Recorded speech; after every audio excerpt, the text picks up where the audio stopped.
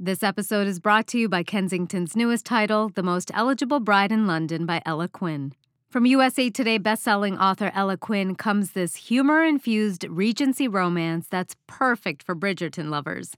The third book in her charming Lords of London series, this book follows the story of Nathaniel, Viscount Fotherby, a former rogue looking to redeem his reputation after a terrible mistake, who falls for the sister of the woman he once wronged. You see, Miss Henrietta Stern has beauty, connections, a sizable dowry, and plenty of admirers.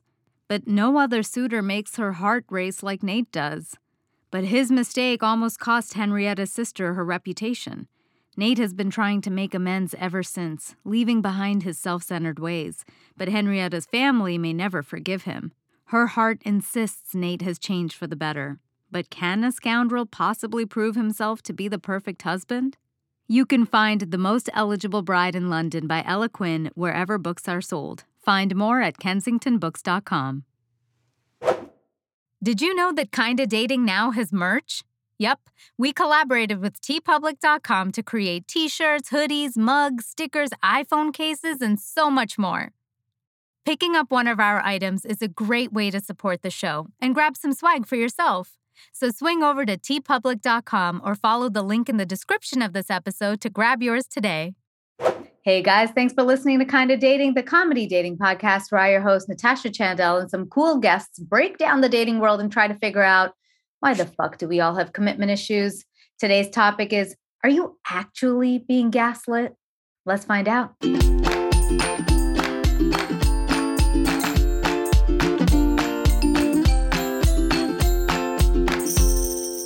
Hello, friends. I'm Natasha Chandel, and you're listening to Kinda Dating.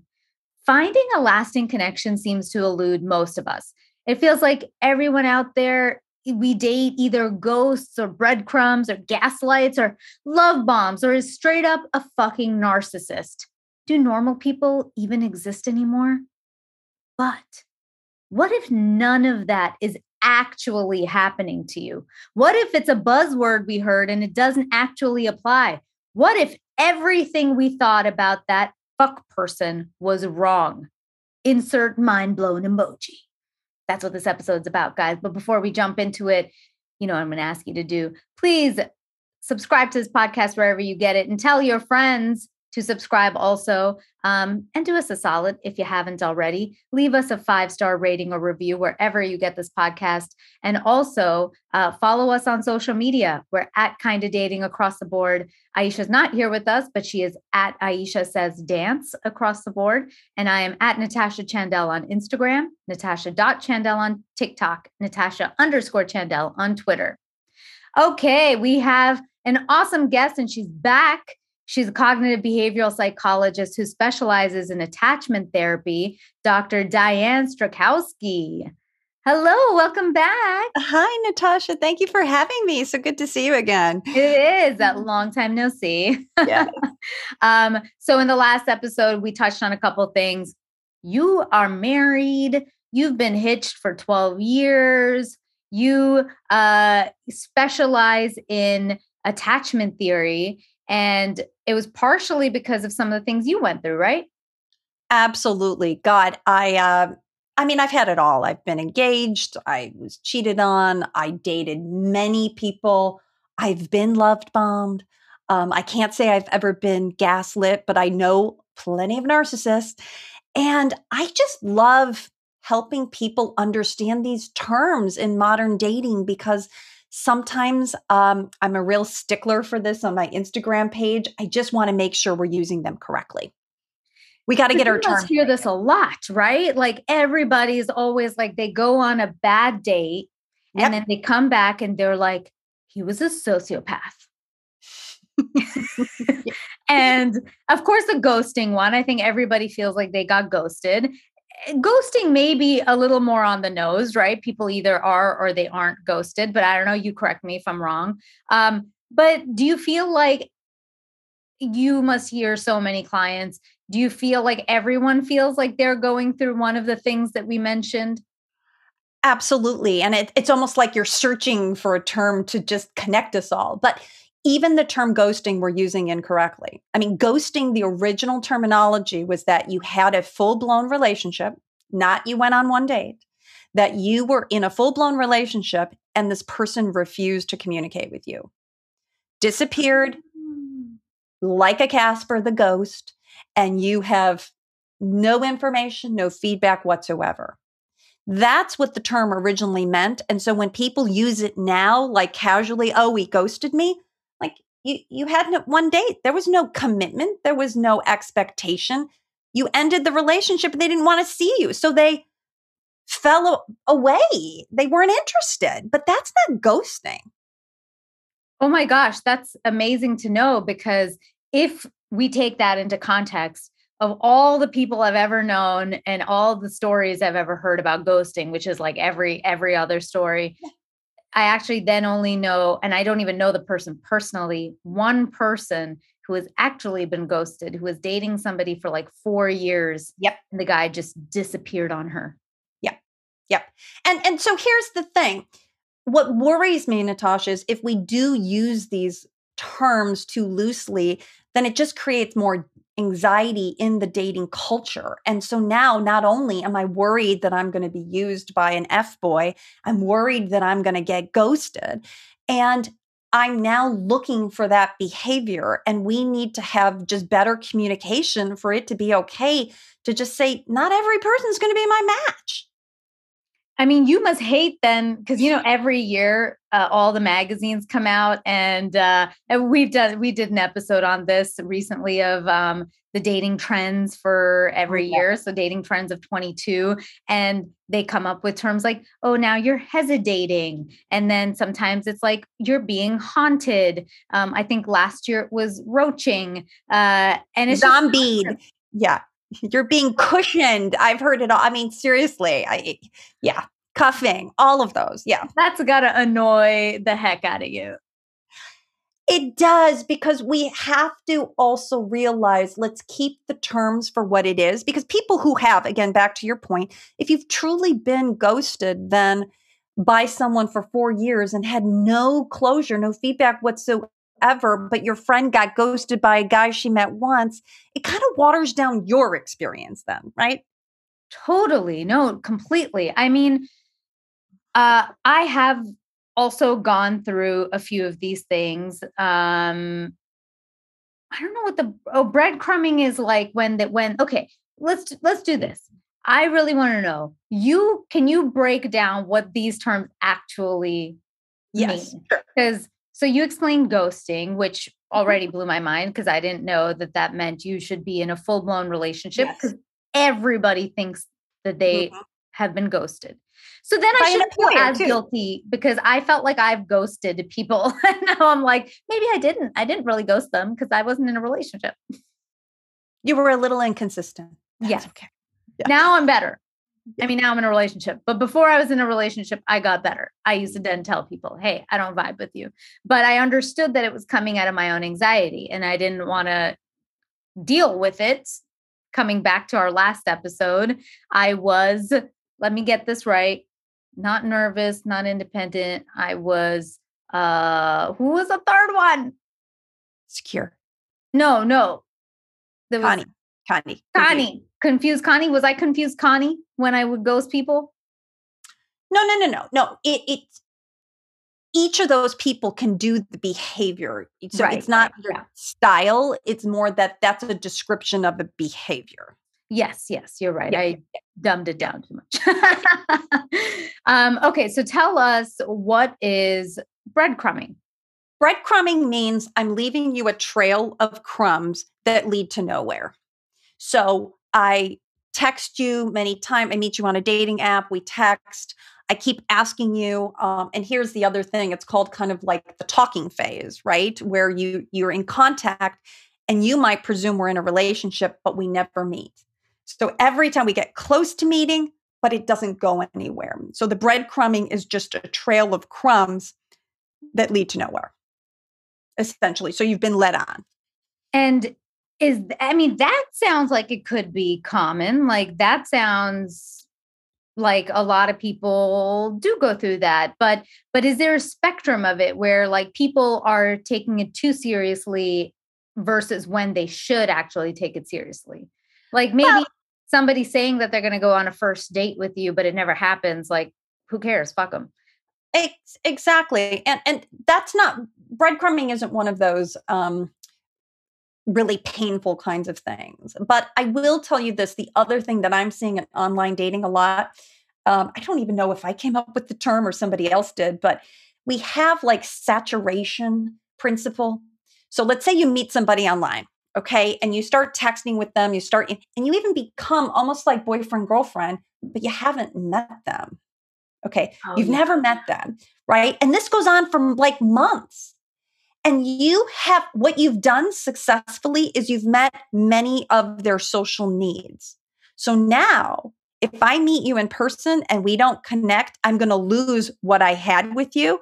There's no urgency to meet you in person. You've saturated my desire to be in touch with someone. So that's a big no for women and men. I'm like, move it along.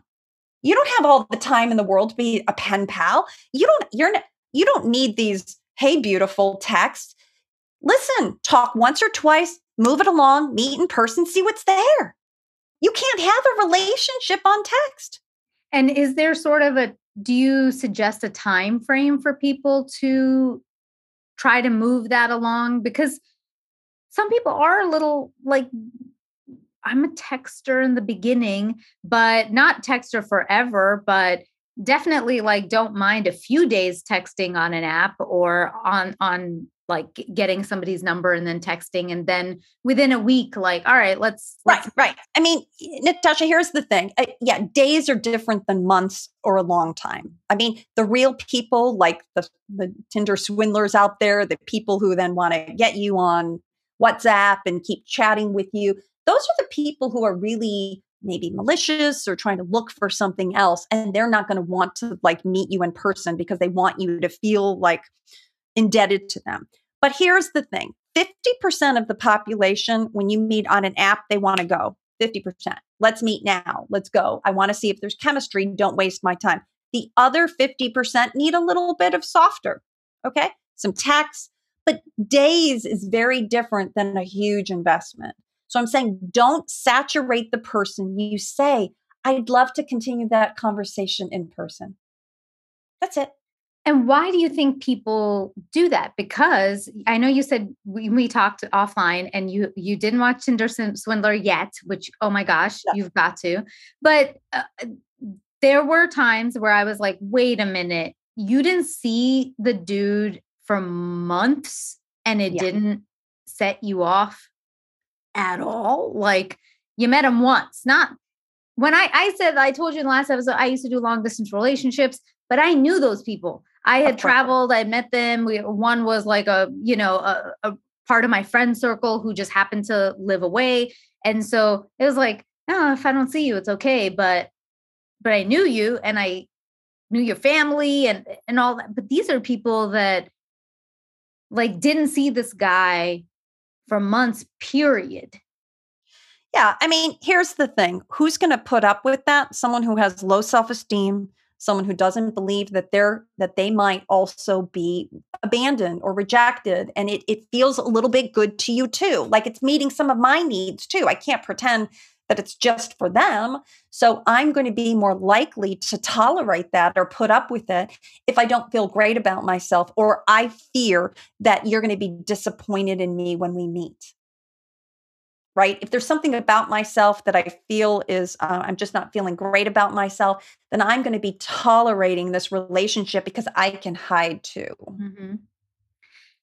What about this term gaslighting? Oh Because my that's gosh. obviously become super famous. I think our former president also made it very famous, where I just felt all of Twitter was always being like, we're being gaslit. What is it exactly so that people can identify it when they see it versus hearing from Absolutely. buzzword? Well, the original movie called Gaslight was a Hitchcock movie. And Oh, it was a movie? it was a movie called Gaslight. And the character in the movie was trying to make his wife think she was crazy by changing the lights, and they were lit with gas. And so he would flicker the lights and she would go, "What was that?" And he'd go, "What was what?" That was the original term for gaslight, to make someone think that they are going crazy by denying reality.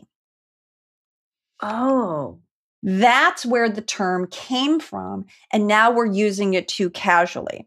So gaslighting means literally that, and most often with a narcissist, though, that I say something and you deny my reality to make me think that I am going crazy. But the key here is usually it happens to vulnerable people.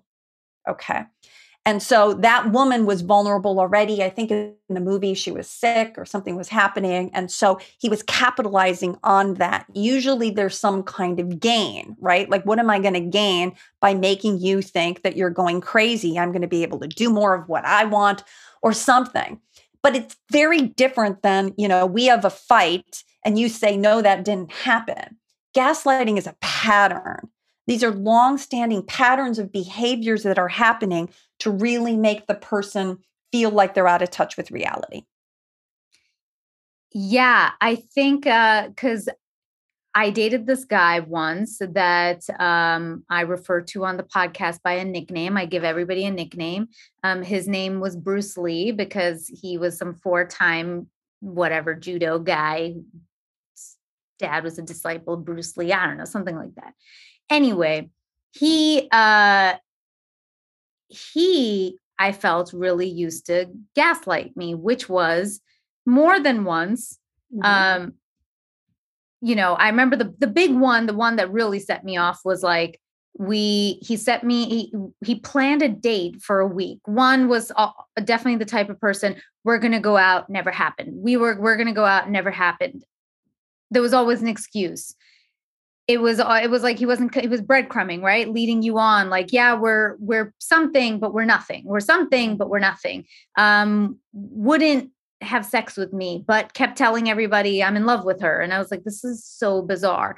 But then I remember one day showing up to a bar and he was there with another girl when he told me like, there was nobody else. And it was clearly a date. And it was somebody that I was seeing on his Instagram going like, hey, you're hanging out with me, but there's this person. And again, he made me think that I was crazy. He was like, this is nothing. You're overreacting. I'm like, but she's posting pictures of you. What? And so that was one. But the other one was he actually planned a date for like a week. I took off work, whatever, planned to go.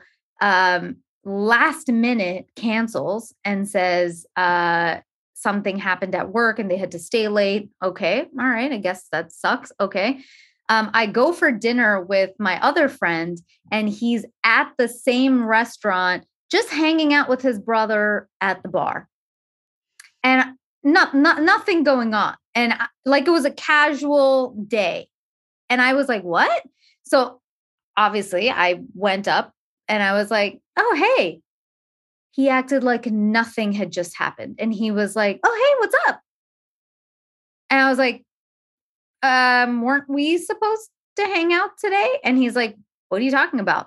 Literally made me feel like I was nuts. And I was like, yeah. And I absolutely say that is the denial of the truth and then making it seem like it's you.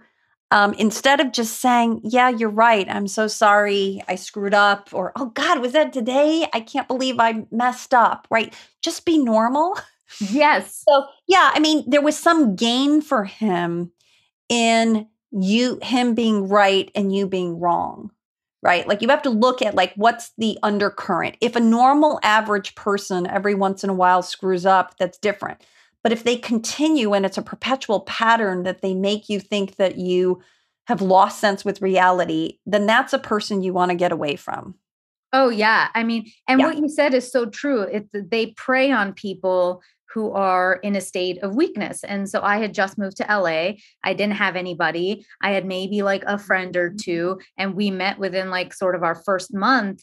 And I did kind of feel, based on everything this person was saying, like, oh, there was something more there. And so I was very attached, and this person was making me think that they were attached, but clearly weren't. And it was such a mind game until finally I was like, I'm good now. And I put an arm's distance, but then that person started following me places and then acting like they weren't doing that. Wow. That does sound like a gaslight situation. Yeah. And I think, again, what I say in those circumstances, because the person could also, again, be narcissistic who's doing that. They could also be just a super anxious kind of person and they're really unaware. But where is that going to end? Right? Like, okay, whether we call it that term or not, it's like, I can't believe that that's satisfying. I mean, that's horrible for you. You took time off. He disrespected you. But you're so right. Like there are those people that, and it is so hard for people to understand, what is narcissism? What is being a sociopath? What are these things? Because they're very different, right? People think narcissism and sociopathy are the same thing at all, and they're completely not. They can overlap. Certainly. And here's the thing. To be a true narcissist in what's called the DSM, the Diagnostic Statistical Manual, you have to have, a predominant number of symptoms. Like there's also different kinds of narcissists. There's the malicious narcissist who is really like evil. Then there's like the covert narcissist who might be like a do-gooder, like I'm going to save the world, right? Then there's the person who is kind of, again, the malignant narcissist, which is the worst, the covert narcissist. And now I'm blanking on the third one. Oh my gosh, I have a video on it. Anyway, to be a true narcissistic personality disorder, that's like 1% of the population. Mm-hmm. And they lack empathy across all the board. All narcissists lack empathy. What happens is Narcissus was the Greek god who fell in love with his own image in the pond and then turned to stone. So these terms, I always like to go back to what's the origin of the term, right? A narcissistic person was based upon the Greek god. And they are in many ways how a narcissist is born, essentially how they're made, I should say, not born. It's not genetic. They had a parent who was completely unavailable to them, and they got no feedback about love. And usually their parent never modeled empathy. So they became like a cold, hard person. Then here's the kicker. They went to school and they got praised for something, usually performance. You're so smart. Look at you. You're so good. Or in sports, look at you. You're so talented. And they became good at something, and that fed their ego. So most narcissists are usually pretty damn accomplished. Mm-hmm. There's something that they're like really good at because they got praise for that. But what they lack is the empathy. What they lack is the ability to be there because they don't know how to feel. They don't know how to walk a mile in your shoes. So that when you come to them and say, you hurt me, I'm like, I'm not a jerk. You must be crazy. So they deflect everything because they can't handle negative feedback because they're so fragile to begin with, though they come across. And one of the best analogies I have for narcissists, I love the title of this book. It's called The Wizard of Oz and Other Narcissists. Think about it. I am like Oz, all knowing, but really I'm the little insecure man behind the curtain who is just a wreck. Because that's who the narcissist is. And when you pop their little bubble, right, they're just a shell of a person. Yes, I've had those two experiences. One was Bruce Lee, and then one people have heard a lot about. I was in an actual abusive relationship, and full on, like, physical, emotional, all of it. And both of those people on the outside were very charming. Oh, yes. People loved them. They seemed kind of put together. They did well in their respective work. But when you dealt with them one-on-one in this specific type of relationship, I don't even think with their siblings and things like that did it come out. Then they would almost like be these little boys and be crumbling inside, especially if they got caught with the abusive one. He was cheating on me. And so, when he got caught, it was like tears and reducing down to being a child and begging you back and doing all these things, and then right back to the same behavior. And you're like, what is wrong with you? So it's good to be able to differentiate so that people can actually understand what they're dealing with. Because what do you say to the people? Like, I think I hear from my friends a lot, like they've gone on a date with somebody and the guy's or person is just talking a lot about themselves. Is that a narcissist? No. And so here's the thing. So if we go back to true narcissistic personality disorder, again, 1% of the population, because you have to have, again, the malicious sense that you have to really like do some bad things. Okay. So no wonder that's a low. But the range of narcissism is anywhere from 10 to 15%. I've heard it quoted as high as 60%. There is a range of narcissistic traits, and we all have a little bit. There's even a scale, a narcissism scale. It's good to have a little bit of healthy narcissism, right? I talk about myself. I'm confident. I feel good about myself. But it's when it borders on that part then of not being empathic to other people that we run into problems, right? So then there's the person who you just said on a date is nervous. They're just talking a lot. You don't know, do they really have an inflated view of themselves? Or are they just talking because they're nervous? It takes a while to figure this out, but you get the sense truly with the narcissist that you are just rotating around them. I feel it like the hairs on the back of my neck because they're not really listening. They're not really paying attention. They don't really care how you feel because no one modeled for them that kind of caring. So they don't know how to do that. And then, interesting enough, there's what we call narcissistic rage. When you go up against the narcissist, they can like disregard you. Like, who are you? Who the hell are you? And you mentioned something else, which we should talk about too, is love bombing.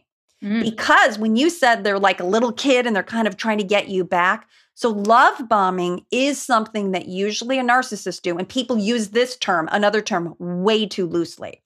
He love bombed me. He was just being a nice guy. He just bought you a gift for your birthday. Love bombing is something very different. Okay. Love bombing is I bombard you with love and affection and gifts. Why? Because I want to move our relationship along at a really fast pace so I don't have to handle any ambiguity from you, whether you approve of me or not.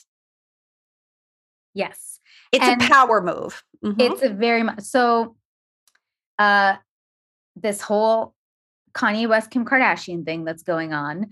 Yes. The group chat that we're all in has been very interesting because, of course, having gone through sort of an actual abusive relationship, that's what got me into therapy. That's what I had to work through for years. It took me a long time to be able to label that I was being abused because you don't ever want to admit that that's what I was going through. And even the term assault, like those things I had to be like, oh, right, that happened to me.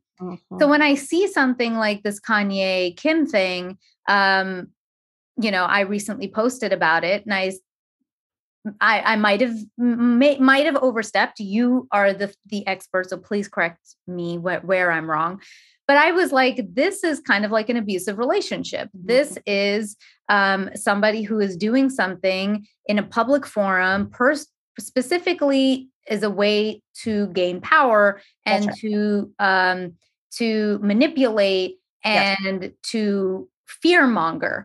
The object of his affection, Kim Kardashian, to succumb to his will. Yes, he might want his family together, but I'm sorry, it takes two people to want to make two parents to want to be together, to be in a family, not just because he wants it. And some people got at me, you know, they were like, how do you know he's being abusive? I said, because he's literally love bombing her in public with us. He's just sending a truck full of roses to her house while she's in a relationship with somebody else and saying it as like, I'm going to do all the things in my power to get her back. And it's not once. We're not watching, like you said. I think the key word to what you said about a lot of this behavior is it's repetitive. It's That's not right. a one-time behavior. I'm talking That's about right. myself so much once. And that's right. And the narcissist, and I have an example, a personal example. So I met this guy, literally met him once for lunch, had a nice time, but then he was traveling. And he sent me 24 roses every day to my office for a week. And I was like, how did you get my address? Which is a little creepy, right? It's like, I didn't give you my address. But then, of course, I had to call him. So I'm like, be careful of the thorns and the roses. You don't even know if I like roses. So it's like, that's very presumptive, right? But ideally, here was this guy, and he was like a single dad, had 2 kids, and traveled a lot. And all of a sudden, boom, I didn't know what the term was. This was a while ago. And I was in a relationship with him because I called him, right, to thank him for the roses because I have to be appreciative, right? And like suddenly we bypassed all the beginning phases of relationship, and I'm suddenly like watching his children. And I'm like, how did that? I'm a psychologist. Like, how did that happen? But it was underlying, he wanted to move things along faster. And so the idea is I'll buy a gift, then I'll buy another gift, and then I'll buy more. And then like, what's wrong? My gift's not good enough. And underneath the idea is that there was a power move by not having to go through the slow, steady pace or wondering, is Diane dating anybody else? I want this. I'm going to go get that. And that's what Kanye's doing too. At some point, the love bombing worked for him. And so we think of it usually at the beginning phase of a relationship, but it can come at any phase when they come back and they think that worked once, I'm going to do that same behavior again. Yes. Doesn't mean they've changed. So true, because what happened with Kanye and Kim in the beginning, I used to work at MTV News. I was the Kardashian expert over there. He, especially when he was courting her, he did these grand gestures at stadiums, and even their engagement, he took out the Staple, whatever it was. I think it was Staples Center or something like that, some stadium that he did to, propose to her. So everything were these lavish gestures. Even he emulated again by bringing a truck full of roses in their early days of dating. And I think in one of their first Valentine's Day, he did an entire floor of roses, poor roses, but all these roses dying for the Kardashian family. But that's what he did. So it's really interesting that you're saying like people like Kanye repeat the behavior, and that's like the big thing for people to notice. They can't just meet somebody on one date and label them a thing. That's right. Because here's the thing, the difference between just being nice and a nice gesture. I just did a whole series of posts on this. It's the intention underneath, right?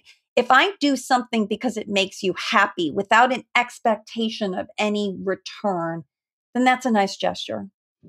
But if I do it because I think I'm going to gain power over you, or you're going to love me, or you're going to then ignore my other shitty behavior because I'm doing it as like a guilt gift, right? If I buy her a pretty purse, then she won't notice that I'm not available, that she won't notice that I'm cheating on her. Like, you have to look like what's underneath this behavior. And is this truly a gift for me because you think it's going to make me happy, or does it make you look good? Mm-hmm. Right? Kanye's doing that. Look at me. Wow, I must love her. And we have to be careful because society, right? Movies like The Notebook, Pretty Woman, it all, reinforces this. If a man really loves you, he'll do that. But where's the love bomb going? Like, I didn't know I was getting into a relationship sort of like without my consent in some ways, because it happened so fast. It's like, wow. And then, of course, later I had to wake up and go, wow, that's not what I really wanted. And it really wasn't about me. Yeah, I mean, what you said, speaks to me so much. I ended up in that abusive relationship after Okay. 4 days of dating. And everybody's like, "How could this happen to you?" I was like, the guy I didn't even realize had moved himself into my place Mhm. without moving himself into my place. It was insane. And again, it was a lot of love bombing and then disappearing on me for 2 weeks and then coming back and love bombing and then disappearing on me. And then I'd be like, "Hey, where did you go? Somebody said they saw you here." Nope, wasn't me. And you're like, "But that You person had it was all. You had oh, love that was bombing, that was like gaslighting. the holy grail of abuse. But I mean, literally got ghosted in a relationship, so I understand. But it uh that again, I can say now after working through things, okay, that was abuse. But what about the people who use, and I would love for you to help differentiate the terms toxic Yes. and abuse, Yes. and what really is a toxic relationship and what really is an abusive relationship. Because you must hear this all the time, right? "Oh my God, this person is toxic for me." So really interesting. I mean, it's so hard to answer too, because you have to. This is one of those nuanced things. You do need more information, and when people give me little snippets, it's so hard to say what that is, right? Of course. But back to attachment styles for a minute. So let's say I'm the nervous type, the anxious attachment style, and I need a lot of attention, and my guy's not giving it to me. I could say that's toxic. I can say, like, he's being toxic, he's withdrawing, and that's like so mean. I can't believe it. But someone else who is the same as the independent type and they're both just being that way, they're like giving each other space.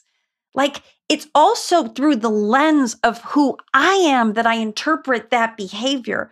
So it's very hard to label. Now, we should hold out as abuse, physical abuse, emotional abuse, where you are physically in harm. If this is domestic violence, you have got to find an escape plan, get to a shelter. You've got to keep yourself safe. You are physically in harm, right?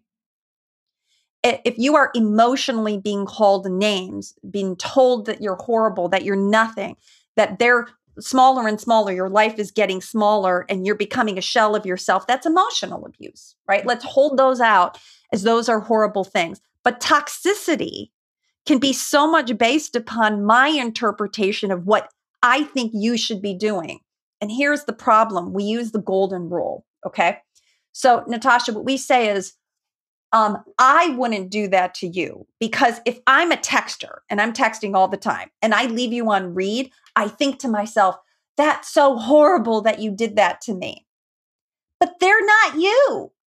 So you have to use what I call the platinum rule, which is do unto others the way they want to be done unto, not the way you think they should be done unto.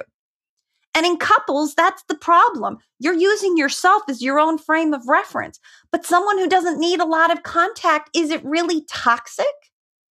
Right? If you go after a guy and you say it's toxic because you didn't return my text and you hurt me, was that really hurt? I'm sorry. That was like your expectation that wasn't met. But you got to be careful. Because somebody else could perceive that as, "Oh, hey, they left me on red. They're letting me know that they got the message at least." Right. And then they'll get back to me when they do. And other people go, "Oh my God, that person left me on red. I'm not gonna, they don't want to get back to me, but they want me to see that they saw my message and are purposely not getting back to me." So really, when it comes back to it, though, like if I were working with that person as a couple, it's like, well, what is the unmet need and how do you present it in such a way? I need to hear more from you. I need more consistent contact, because otherwise I get anxious. Just call it what it is. But to say you're being toxic is like I'm picking a fight and I don't even know what that is. I haven't like labeled the behavior or what I want or how to fix it. Yeah, something I've learned to sort of tell my friends, and something I had to differentiate for myself also was, uh, two people might be toxic, and I'm putting in air quotes, guys, because you can't see, together, but doesn't mean they're a toxic person. That's right. Yes. Right. Like I have a girlfriend who recently got separated from her husband, and you could see that the worst was being brought out of her specifically by this person. Yes. Yes. But now she's in another relationship and that just doesn't come out. And she's That's almost like a different person. And she would be like, he's toxic. And I was like, I think you guys were just toxic together, but neither of you might be toxic in general. It might just be how you two function together. Natasha, that's a great differentiation. I would absolutely say that it's got to be in context. So to label someone as toxic, there's no, by the way, in the DSM, there's no label for toxic behavior. We don't have that. This is all contextual based upon, yes, she had unmet needs. She got upset with him. Now she's getting her needs met. She's not going to act like that. And that's where I always need to understand, what envelope are we talking about? What specifically happened? Who wanted what? And so we have to be careful. That label toxic is used way too liberally. I'm not even sure what it is. But abuse is truly something that we do need to protect people from. We need to have words. We need to have a plan. We need to protect people from truly being used at the hands of other people. Yeah. And the reason I was like kind of putting my foot down about this Kanye being abusive thing was also because he literally threatened Pete Davidson publicly. And I was like, you don't threaten somebody's boyfriend publicly if you're not trying to coerce her into making a decision that would be based out of fear, which is, hey, you know what, Pete, maybe we just shouldn't, because I don't want. And what's so complicated about this too is his mental health. Exactly. And being bipolar and not being medicated. And so we have to look at it from the lens of something even much bigger than that. But you're right. Anytime somebody is doing harassment, right, usually one person is in a position of power and the other person has less power. And so this is a really complicated one for us to even understand that. But they're making lots of things public, and it shouldn't be in the public domain. It should be private. Agreed. Yeah. You know, but to change to something a little more positive as we wrap out this episode. Yes. So all these terms are being thrown. People have been clearly confused. So hopefully this has helped them to identify what the actual behavior is and to, take it easy a little bit. What can people do to sort of get these things out of their head and approach dating in a more positive way? Or how can they just be more successful in the dating process? Yeah. What I say to people is, listen, if it doesn't work with someone, understand why and label that correctly. I had some emotional needs that person just couldn't meet. That doesn't make them a narcissist unless they truly were a narcissist. That, maybe he's going to be great for someone else. He just wasn't good for me. And if we soften the language a little bit, because my fear is that if you're going around worried you're going to be gaslit, you're going to be ghosted, you're going to be loved bombed, how are you going to relax into love? You can't. And you don't even know what good behavior is. Also, another one is red flags, right? Everything's a red flag. And then we had those memes going around, We're guilty of using those memes also. Okay. And it was kind of funny. I posted some myself, but it's like, oh my God, everything is not a red flag. And that's back to context, right? What might be a red flag for you is not a red flag for someone else. It's perfectly normal behavior. Clearly, there are abusive things that are red flags, no doubt. Okay. Totally. Someone who disrespects women, someone who is mean, harsh, that's one thing. But there's so many different little gradations, and there might be green flags, like good signs, like the guy's eager. Okay. So I said, even in this idea of love bombing, what if he just likes you and he can't contain it? He's just eager. Isn't that exciting? Don't you want a guy who's eager? Totally.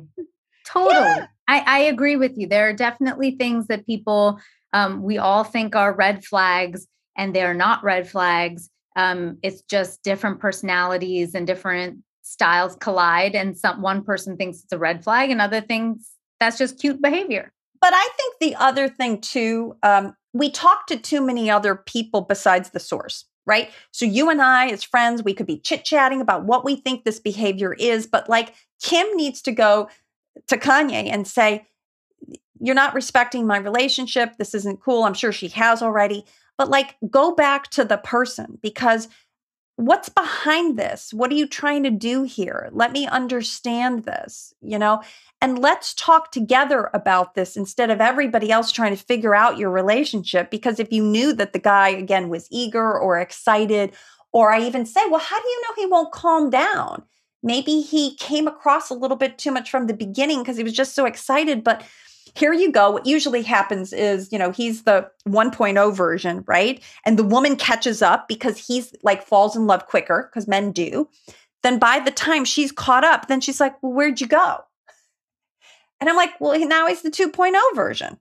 He's changed. But like you were telling him, calm down. And I'm like, let it ride. The beginning's fun. It should be fun. It should be exciting. You should be falling in love, feeling those dopamine hits of serotonin. It's like a fun thing. And you only have one beginning, I think the thing that definitely gets to me a lot about how we all date now. And I know I used to be guilty of this, and I worked at that change, which was you go on a date and it doesn't go well, and forget even the label of like, it's this, it's that. We just label them as bad. We're like, ugh, he was terrible. He was just a terrible person. And it's like, well, why was he a terrible person? I mean, he just like ordered these 3 things on the menu. He didn't even consider that I would smell that bad breath, and he's just a terrible. You're like, wait a minute, that doesn't make somebody a terrible person. Just probably means like they lacked a little judgment about maybe not choosing garlic in their date. What, like something so frivolous, people will all escalate it to they're a bad person and everybody's bad. And this is why I can't meet somebody, because they're just bad people. Yeah. Am I making that up? Am I No. I hear this all the time, and I'm right here with you, because I didn't think that, honestly. I would say there's a lot of good people out there. They're just not right for me. Like, they were lovely. The fact that they weren't a fit for me doesn't mean I have to denigrate them, because we have to start. I mean, karma is a tough thing. And maybe you've got super high walls up and you're just being super picky. But if we soften the language and believe that there are good people out there, because there are, right? 80% of people do want to have a relationship and fall in love. You only have to weed through a few of those people who don't. But you have to say to yourself, it only takes one. And I'm here to just find that one. And the more no's, I get closer to a yes. So why do I want to denigrate that person? Because they're going to be a perfectly fine partner for someone else, just not you.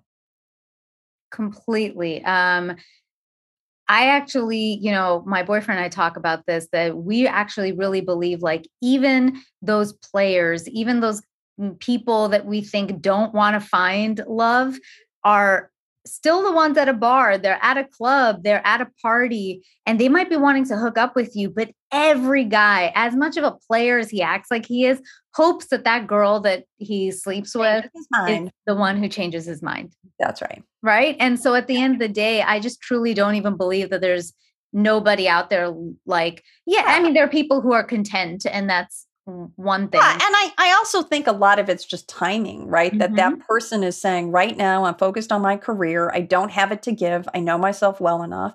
And I do also think that we have to create buckets of places that are okay. Because here's what I think happened. In 2012 is when Tinder came out, 10 years ago. And the Swipey app is what really created this gamified way of dating. And that's when people started to, this paradox of choice happened. People started to feel not special, right? Like, I'm just a number. I'm going to get a bigger, better deal one swipe away. That's when actually the game changed in 2012. Having said that, why are you in the Tinder pool if that was what the pool was meant to be. Get out of that pool. Why are you at Tinder thinking you're actually going to convert somebody? It was meant to be a casual dating site. Why don't we keep that? Like, let them have that and then have another serious dating site. But we're trying to, like, again, work too hard and fix somebody and complicate it. It's like people should be able to have casual relationships somewhere. And I mean, what role do you think just being, um, you know, grounded in yourself, like knowing that you have enough to offer? Because like I said to you, we talk about preferences. We all have our preferences. I'm 5'2.5", and there are people who don't want short girls, and I'm completely fine with it.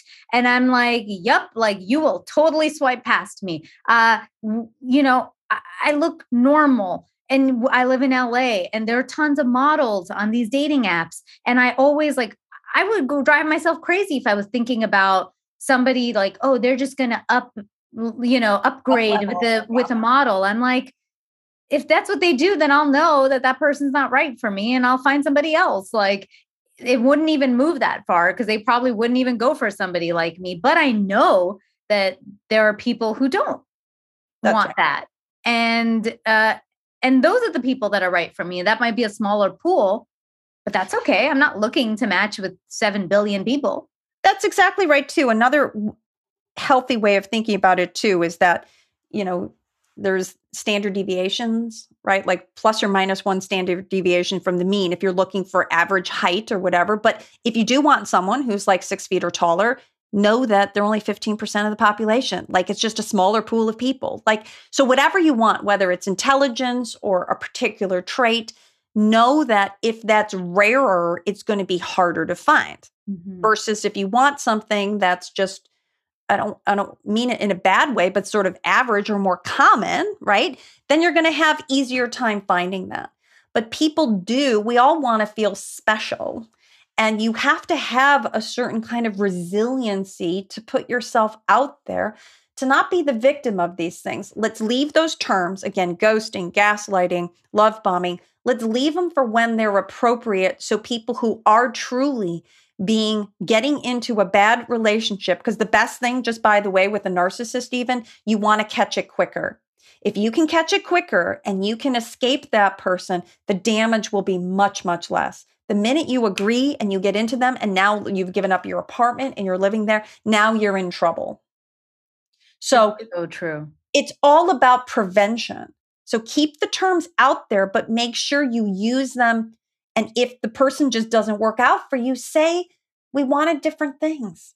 We're just different people. But it doesn't mean there's a whole pool of toxic people out there. It just means there's a pool of people that are different than you. And just not a fit. Not a fit. They're just not into you. She's not into you. You're not into them. It's all okay. I love that, because this is exactly what we're always trying to tell people. Like, it's okay. It's just like a jigsaw puzzle. And it's not like any piece is a bad piece. It's just not a fit. And we got to stop going like, this piece is a piece of shit. Right. We keep working too hard. Again, I'm trying to convert somebody who's not ready. Well, maybe, and that's the other problem too. We have these, I did a post on this, the exception versus the rule, right? We have all of these exceptions. Well, that one time, that guy who said he didn't want to, but then he turned into it. Oh, you never know. And we have these stories, and I'm like, but that's not the rule. That's not the rule that you convert a narcissist into a nice guy. It's not the rule. Don't go for that. Go for what is the rule.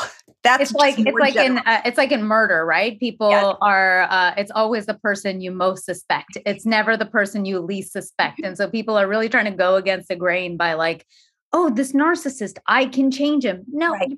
No, don't bother. You're not that special. Really, it's kind of like that powerful. Not that powerful. That's right. Well, Dr. Diane, this is so lovely to have you. Thank you for shedding so much knowledge for us, as I really think is going to be helpful for people. Thank you. I love just clarifying these terms. It makes dating less scary. And I tell you, when someone, DMs me and asks me, I'm like, it sounds like you got a sweet boyfriend there. Don't worry. He's not love bombing you. Then they're like, oh, phew. I'm like, just relax and enjoy it. Oh, I love that advice. Thank you so, so much. Once again, how can everybody find you and all your wonderful work? Back to Love Doc. I'm Dr. Diane Strakowski. Call me Diane. I'm on Twitter, very little. I'm mostly on Instagram, and my website, backtolove.com. And you can take my love style quiz, get on my newsletter, check out my blogs. I've got courses for people. I even have a course, How to Date with Intention, because oftentimes we get into very unconscious kind of dating. We get on an app, we just start swiping. You have no plan. You have no mission. You don't know how to do a good online profile. You don't know how to screen people. So my Date with Intention, I help people work through the process in a very conscious way to find love.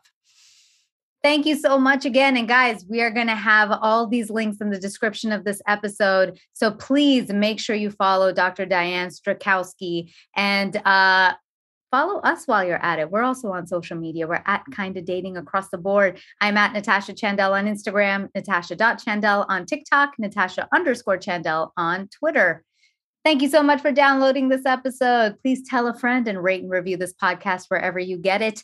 Also, send us your dating stories and thoughts to kindadating@gmail.com. Finally, I know it seems tough out there, but just try. Till next time.